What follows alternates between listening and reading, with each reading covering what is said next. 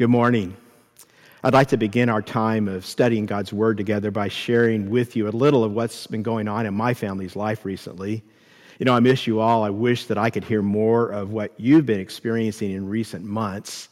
I'm so grateful for those in my life group whose journeys I've been able to share in, mostly remotely as we've sheltered in place and Zoomed together. 2.5 weeks ago, Dana flew to Alabama to be with her elderly parents, both of whom had been exposed to COVID-19. 2 weeks ago, her mom was hospitalized with the virus. Currently, she is slowly recovering. Meanwhile, Dana has been caring for her dad, who's suffered with dementia for a number of years now. This Wednesday, Dana's dad died from dementia, it seems, with an assist from COVID. And we rejoice that he's with the Lord, but we are grieving his absence from our lives. This Thursday, Dana was tested, and we'll find the results out early next week. At this point, she has no symptoms, so I hope that you will be praying for her. And if some of you are wondering why I'm not with her, well, I want to be, and we've actually purchased tickets that I haven't used because at her request, I've stayed here to protect me from exposure. I may be heading that way sometime soon, but whatever happens, we are grateful for your prayers. At the same time, my son and his wife in Southern California were exposed. They've both tested positive, and the good news is they're recovering, and we're grateful for that. I hope that we'll all be praying for all of us as we continue through this season. Some may be sick, others may be facing job loss, still others dealing with anxiety or depression, growing out of the lockdown, many other things. And just more than ever, I hope you sense our mutual need for one another. And that leads directly into our message today. It's week 3 of our series, Regather. And as you heard at the beginning of this service, our regathering here in our campus has been delayed. We'd planned to reopen this next Sunday, July 19, but now we're looking forward toward a later date. As I processed that decision and asked God what he wanted to say to our Southwinds family as we move closer toward that day of regathering, that day that God knows and we don't yet, that day we all hope will be sooner rather than later, I sense God's leadership to speak on unity. Unity is a vitally important theme in the Bible, and I think many of us don't realize it. The truth is, God's word commands God's people to walk in unity repeatedly, and I think we often overlook it. Maybe it's because we live in a world that's incredibly polarized. Maybe it's because we're so used to pretty much everyone fighting about pretty much everything all the time. Maybe it's because some of us like the conflict and the outrage a little too much. See, we're living in a cultural moment where we are polarized politically and racially and culturally. We're polarized even as Christians. This week, I saw some of the edges of that polarization in some of the responses to our second reopening survey. Some people said they would not return to on-campus services as long as masks were required, and some said they wouldn't return unless we required everyone to wear a mask. Now, I'm not at all saying who's right here. I'm just saying many of us feel very strongly about wearing masks, and many of us feel very strongly about not wearing masks. How do we respond and live in a moment like this? I know that God's Word says some things to us. I know that God's Word speaks to the conflict and the outrage and the polarization that we are living with daily. And here's what God's Word says. God's Word tells us to walk in unity. God's Word tells us that Christ followers must learn to move past our differences. We must choose unity. Why? Because we serve a God who is one, and therefore we must be like Him. We must be one. We must walk in unity. Now, why is unity so important right now? Unity always matters, but I believe in the weeks and months ahead, what we've been going through as a society and as a church in 2020 has the potential more than ever to pull us apart. There are so many issues surrounding this pandemic that many of us have different opinions and thoughts on. There are so many current political and cultural issues that many of us have different opinions and thoughts on. And it's a very interesting thing. The Bible doesn't tell us to come to agreement on all our opinions and thoughts. In fact, if you read the New Testament closely, you will see that the writers of Scripture assume different opinions and thoughts among the people in Christ's church. And it is out of that assumption that God's word repeatedly calls God's people to walk in unity. I want to take us to Paul's letter to the Ephesians today. And I want to invite you to turn to Ephesians 4, verses 1 through 6. After we study God's word, we're going to celebrate the Lord's Supper. And there's some things you need to know before we read these words. Paul's letter to the Ephesians is about the church, God's people, the bride of Christ.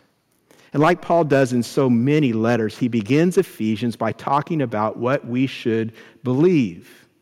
In Ephesians 1 through 3, Paul lays out enormous doctrinal truths about God and his sovereignty, about predestination and grace and salvation, about reconciliation, about God's cosmic plans. He tells us what we should believe. But in the second half of Ephesians, chapters 4 through 6, Paul does what he often does in his letters after he lays out doctrine. He tells us how we should live in light of all those enormous doctrinal truths. And it's very interesting where he starts. And Paul is going to address all kinds of real-life issues in Ephesians 4 through 6. Anger and rage, honesty and stealing, sexual purity, abusive speech, bitter, unforgiving hearts, marriage and parenting and work relationships. But he starts with unity. The first thing he goes after is this. He says, let's talk about getting along. Let's talk about loving each other. Let's talk about unity. Now, as we read Ephesians 4, verses 1 through 6 today, I want you to think about this. It seems that what is on the heart of God when he thinks about his people living out his grace is that his people would walk in unity. That we would be this island of wholeness and oneness in this fractured, divided, and polarized world. With that in mind, here's what Paul writes. Would you look at your copy of God's Word or follow along on the screen? Beginning in verse 1, it says, I, therefore, a prisoner for the Lord, urge you to walk in a manner worthy of the calling to which you have been called, with all humility and gentleness, with patience, bearing with one another in love, eager to maintain the unity of the Spirit in the bond of peace. There is one body and one Spirit, just as you were called to the one hope that belongs to your call. One Lord, one faith, one baptism, one God and Father of all, who is over all and through all and in all. Three things I want you to see in this text. And the first one is this. You can write this down in your notes. God cares deeply about our unity as a church. Again, verse 1 says, I, therefore, a prisoner for the Lord, urge you to walk in a manner worthy of the calling to which you have been called. In other words, Paul says, it's important. He says, I urge you. It's serious. It matters. This word walk was an ancient metaphor for daily life, for daily conduct. Walking here just means how we live. And the word worthy contains the idea that something is aligned with something else. So you might say something along these lines. The police officer was living a life worthy of the uniform. Or, put it negatively, the police officer was living unworthily of his position as an officer. And what that means is the office or role has a particular value to it. And then that officer's life was either aligned or unaligned with that role. And you need to note the primary focus here is the value of the position, the worth of the role. And for us, it's the worth, it's the value of the calling. It's something that is fixed and objective outside of us, not inside us. See, unity is not about us personally. It's larger than us. It's about more important things than our personal desires or preferences.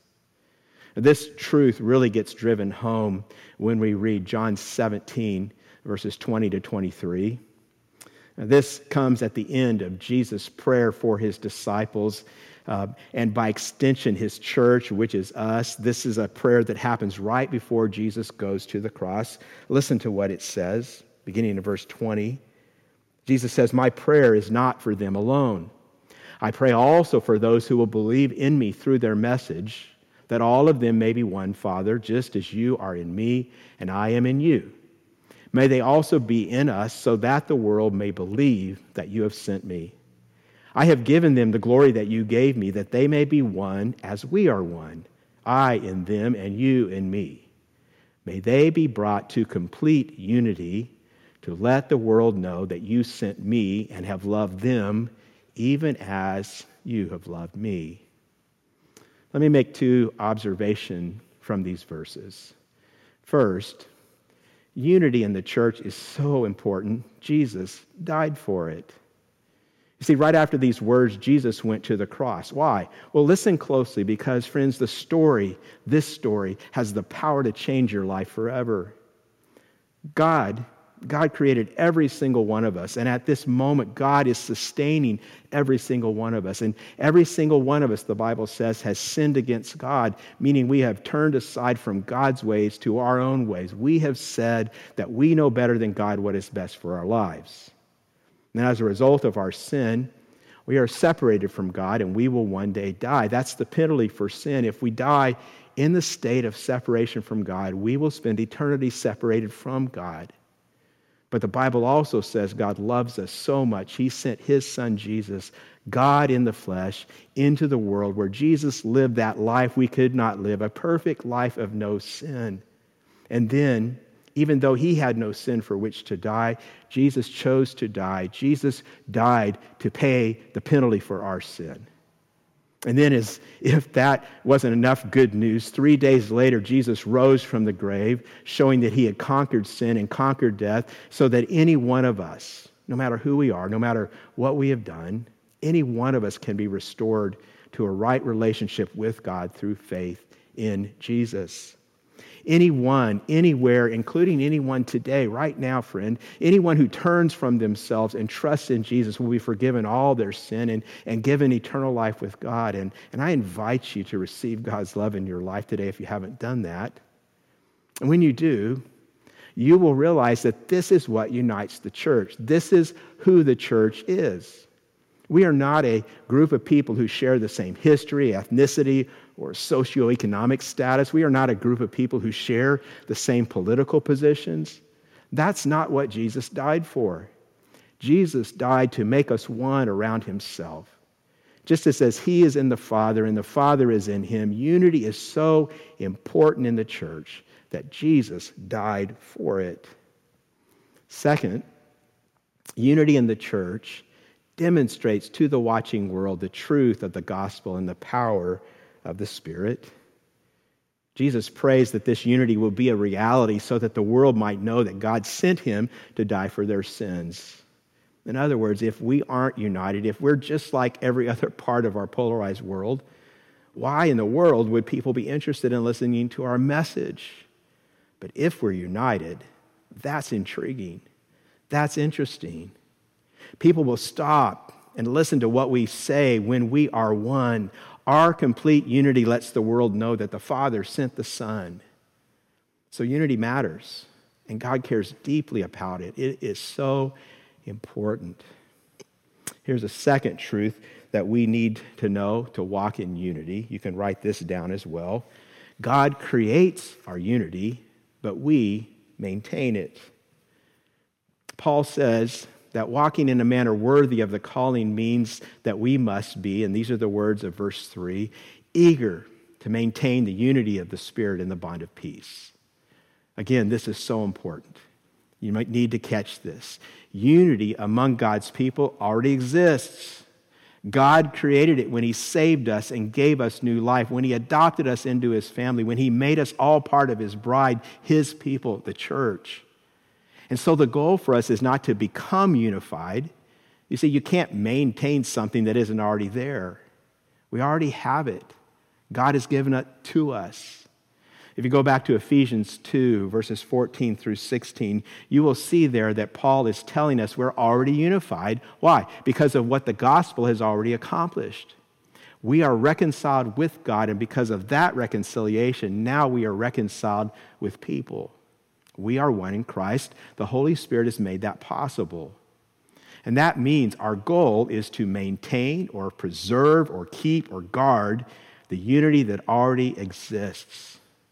Again, Paul's appeal is an urgent one. This word eager in verse 3 means spare no expense, waste no time, do everything you can. It's like he's saying, do this, and do this right now.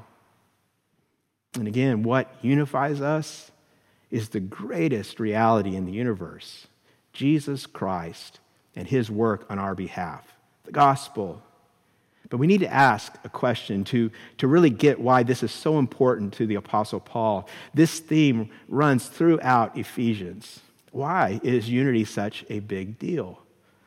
Well, if you go back to chapter 1, verses 9 and 10, you'll see that God's plan is to unite all things in Christ, things in heaven and things on earth. In other words, all things will be brought together in their proper place, and that is in relationship to Jesus Christ. Jesus is going to rule over everything. Everything will be submitted to him. And then if you go to chapter 3, verses 9 and 10, you will see there that the manifold wisdom of God is seen through the church, and it's seen by the rulers and authorities in the heavenly places, because it is through the church that God's plan is being put on full display. In other words, as God's people, we, the church, are living illustration. Therefore, because God is uniting all things under the rule of Christ, and because the church is to give expression of this, our unity has cosmic significance. It shows forth the present and the future unity in Christ to those on earth and those heavenly beings who are watching this whole thing happen. But Paul also draws our attention to one more thing. Look at verses 4 through 6 of chapter 4. Paul writes, "There is one body and one Spirit, just as you were called to the one hope that belongs to your call, one Lord, one faith, one baptism, one God and Father of all, who is over all and through all and in all." Now, what you need to see here is that Paul grounds or bases the importance of this unity on truth. It's not just about how we feel toward one another. He grounds our unity ultimately in truth, the truth of the oneness and the unity of God. Notice the recurrence of this word one. Paul says there is one body of Christ, and there is one Spirit that empowers and preserves this body. This is the one body uniting to Christ in which all believers everywhere now participate. Theologians have called this the universal church. And in the New Testament, we see local expressions of this universal church. Today, we call them local churches, and Southwinds is a local church, an expression of the universal church. Furthermore, Paul says, as Christians, we have one hope. And in Ephesians, our one hope can be summed up in chapter 1, verse 10, where Paul says, all things will one day be under the rule of one Lord, who is Jesus Christ. And because there is only one Lord, Jesus Christ, there is only one faith. And because there is only one faith, there is only one baptism, that baptism that symbolizes the one faith that unites us to Christ. Do you see the oneness permeating verses 4 through 6? You see, Paul is making a point. God is one, and therefore his people must be one. Paul sums it up by drawing our attention to the supreme authority of God the Father. He is the Father of all, meaning that he created all things. Therefore, that means all things owe their existence to him. He rules it all. Paul goes on to say that God is over all and through all and in all. In other words, his rule is pervasive. His rule assures that this unity in the church will be preserved and maintained because it's based in his unity, and that unity will never be broken. And when you put all this together, you begin to see why this issue is so important to Paul. If we, God's people, allow anything to disunite us, we hinder what God is doing in the universe. We distort, we mar the picture that we as the church are displaying of who God is and what God has done for us. I mean, it's a really big deal. And I hope as you're hearing this, you see the wonder of it. Friends, the greatest reality in the universe is Jesus Christ. And the Bible says if you are a Christ follower, you are in Jesus. And what I'm about to say is all over all of Ephesians. You ought to go read it. In fact, if you really want to get this message, you should sit down this week and read the entire letter to the Ephesians. You should look it up. This is part of what Paul tells us in Ephesians. He says, you have been made alive. You were once dead in your sins and your trespasses. You couldn't see who Jesus really was. You were blind. You were walking around like dead men and dead women. When you thought of Jesus, maybe you thought of him as boring or irrelevant. If he was God, you didn't really care. You didn't want to have anything to do with him. Maybe you didn't like the way he ran the world. But then something happened. God came.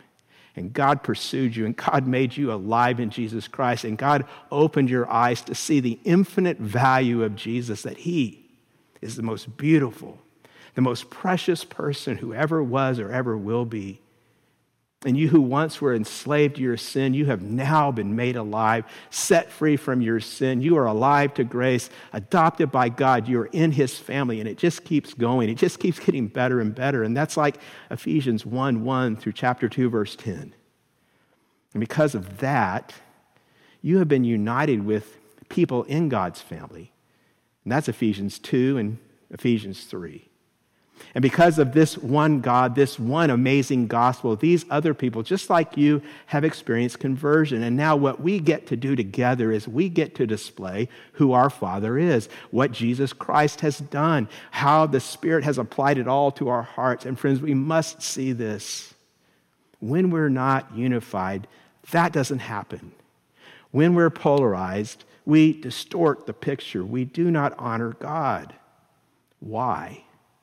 Because then our actions say that Christ and the unity he brings, well, that's not as great as my personal offense toward that person or my irritation toward him or her. We say that's not as great as my stance on this political or cultural issue.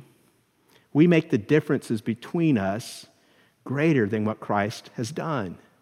Do you see?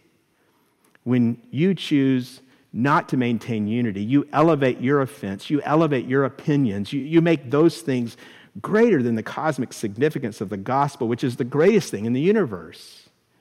Disunity is a serious thing.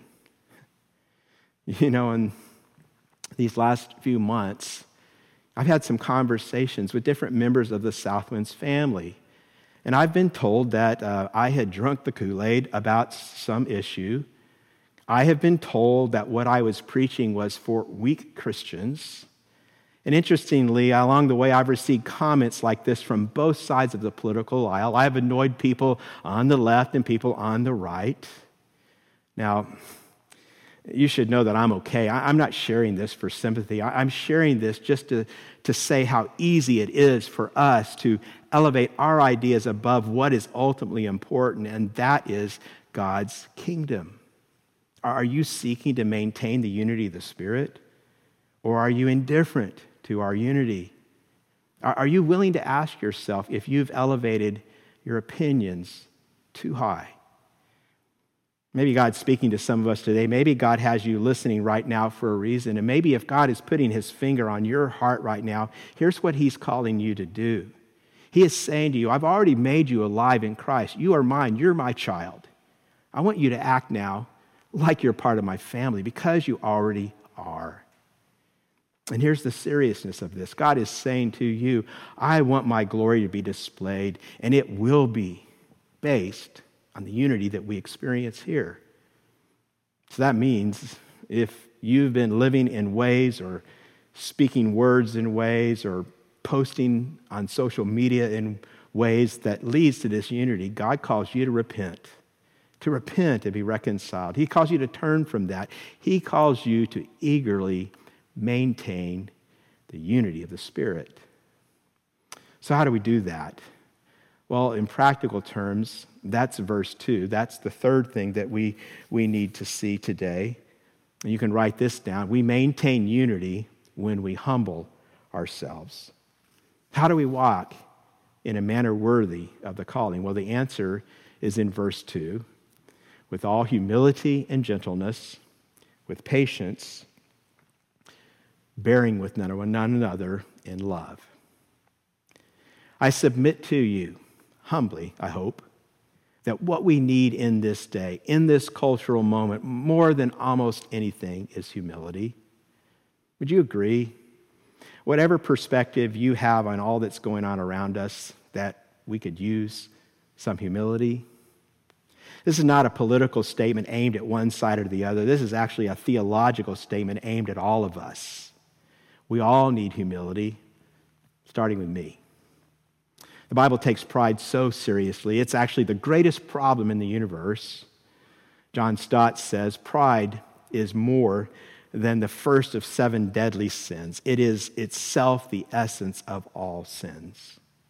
Pride is the greatest problem because pride sets itself up against God by seeking to steal the supreme place of authority, the place only God deserves. And we do that in our pride so that we can be exalted, not God. And that's why God hates pride. That's why God promises to oppose it, because proud people, me and you, we seek to steal God's glory when we're proud. Furthermore, I want you to notice something. You know, words matter in Scripture. Did you notice there was an all in front of humility, but not the rest of those words in that verse? Why? Well, I think for this reason. Humility is the foundation for the other 4. If you don't get humility, you're not going to get the other 4. I mean, just think about it. You cannot be gentle or patient or forbearing if you're not humble. Here's why. Proud people like us demand to have it our way. We demand our will be supreme. Our agenda must be first. And so proud people aren't patient because we want our way, right away, all the way, no questions asked. And gentleness is simply a consideration of others that expresses itself in controlled strength. Proud people aren't gentle because they're just thinking about themselves, and so they power up on people. Gentleness is always an overflow of a humble heart. You know, what I love about this verse is it gives us a grid to discern our hearts. Just think about it. Do you consistently lack patience or gentleness? Or are you someone who consistently finds it difficult to bear with challenging people? If that's true of you, this verse helps you to see pride lurking in your heart. See, pride is present in all our hearts, but God has deliberately designed the reality of the gospel, which is found in Ephesians 1-3, found all throughout Scripture. God has designed the gospel to dismantle and destroy pride. And nothing triumphs over pride more than daily reminders of the gospel, where we see the greatness of God displayed in Jesus, dying on the cross for our sins, the crucifixion of the Christ in our place, the mind-blowing love of God seen in our adoption. You see, pride is killed when it stands before the gospel. And for us to be a people who walk in unity, pride must be destroyed. Truth is, the more we cultivate humility, the more we'll experience unity. The less often we'll experience conflict. And when conflict inevitably erupts, if we're humble, the more quickly we'll find a way through it. See, if humility and gentleness are like the ground, then patience and bearing with one another are like the overflow.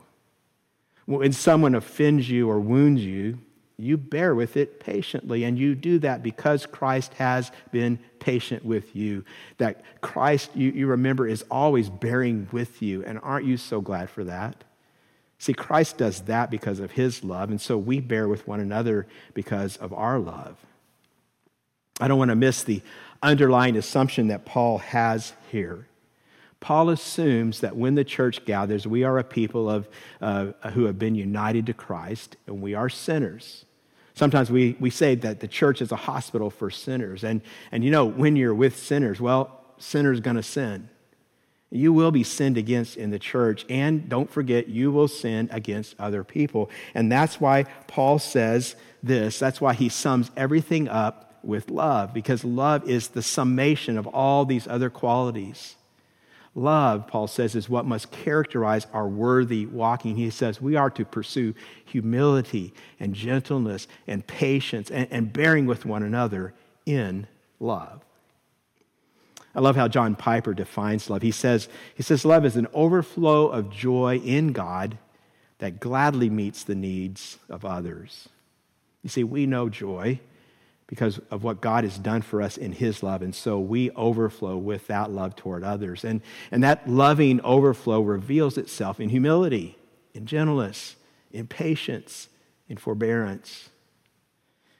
I'm not sure, but probably some of you have been asking yourselves in this message, is there something going on at church?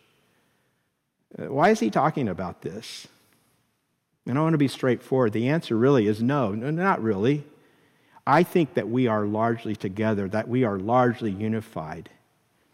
I think that maybe you could think of this message in terms that are very familiar to us in this moment. You can think of this message sort of like a vaccine.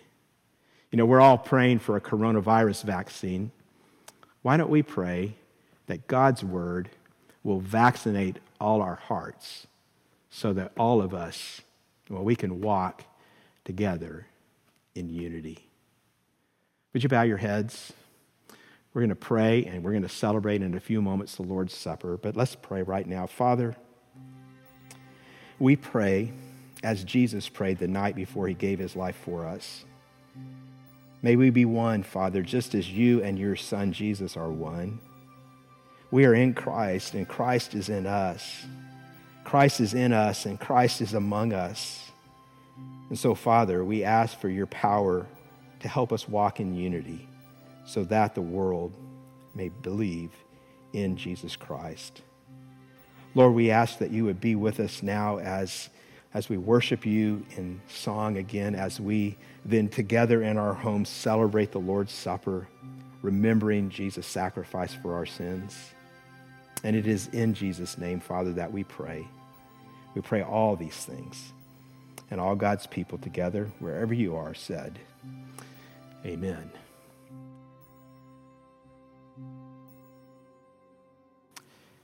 As we prepare to celebrate the Lord's Supper, I want to begin by reading again from God's Word. This is 1 Corinthians 11, verses 23 to 29. Listen to the word of the Lord. For I received from the Lord what I also passed on to you. The Lord Jesus, on the night he was betrayed, took bread. And when he had given thanks, he broke it and said, This is my body, which is for you. Do this in remembrance of me. In the same way, after supper, he took the cup, saying, This cup is the new covenant in my blood. Do this whenever you drink it in remembrance of me. For whenever you eat this bread and drink this cup, you proclaim the Lord's death until he comes. Therefore, whoever eats the bread or drinks the cup of the Lord in an unworthy manner will be guilty of sinning against the body and blood of the Lord. A man ought to examine himself before he eats of the bread and drinks of the cup. For anyone who eats and drinks without recognizing the body of the Lord eats and drinks judgment on himself. Let me remind you that the Lord's Supper is about several things. The Lord's Supper is about remembering.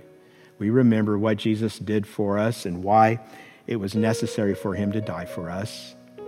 1 Peter 1:18 and 19 says, For you know that it was not with perishable things such as silver or gold that you were redeemed from the empty way of life handed down to you from your forefathers, but with the precious blood of Christ, a lamb without blemish or defect. So each time we take the cup and the bread, we are to remember whose we are and the price God paid to redeem us or buy us back from the penalty of our sin. We remember. The Lord's Supper is also about repenting. When we take the cup and the bread and remember all that Jesus has done for us, it opens us up to the Holy Spirit's conviction about sin in our lives. So the Lord's Supper is always calling us to repent of the attitudes of our hearts and the actions of our hands, which may be displeasing to God. The Lord's Supper is also about reconciling. If you've read 1 Corinthians, you know this was a big problem in the church in Corinth. They had many broken relationships, and Paul was calling them to reconcile, and that may be God's call to some of us. And finally, the Lord's Supper is about recommitting.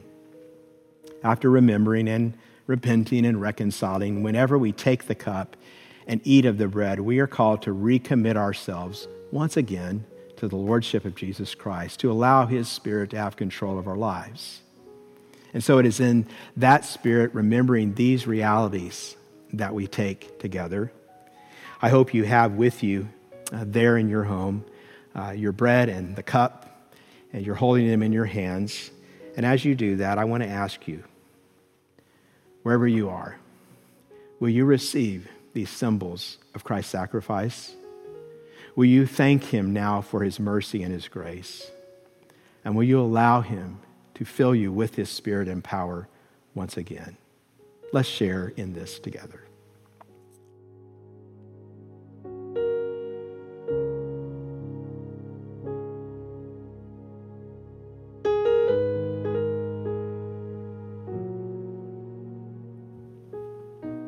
Would you join me now as we pray?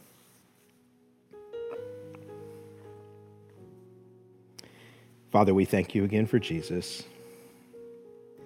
We thank you again for grace. Lord, we thank you again for your patience and your mercy with us.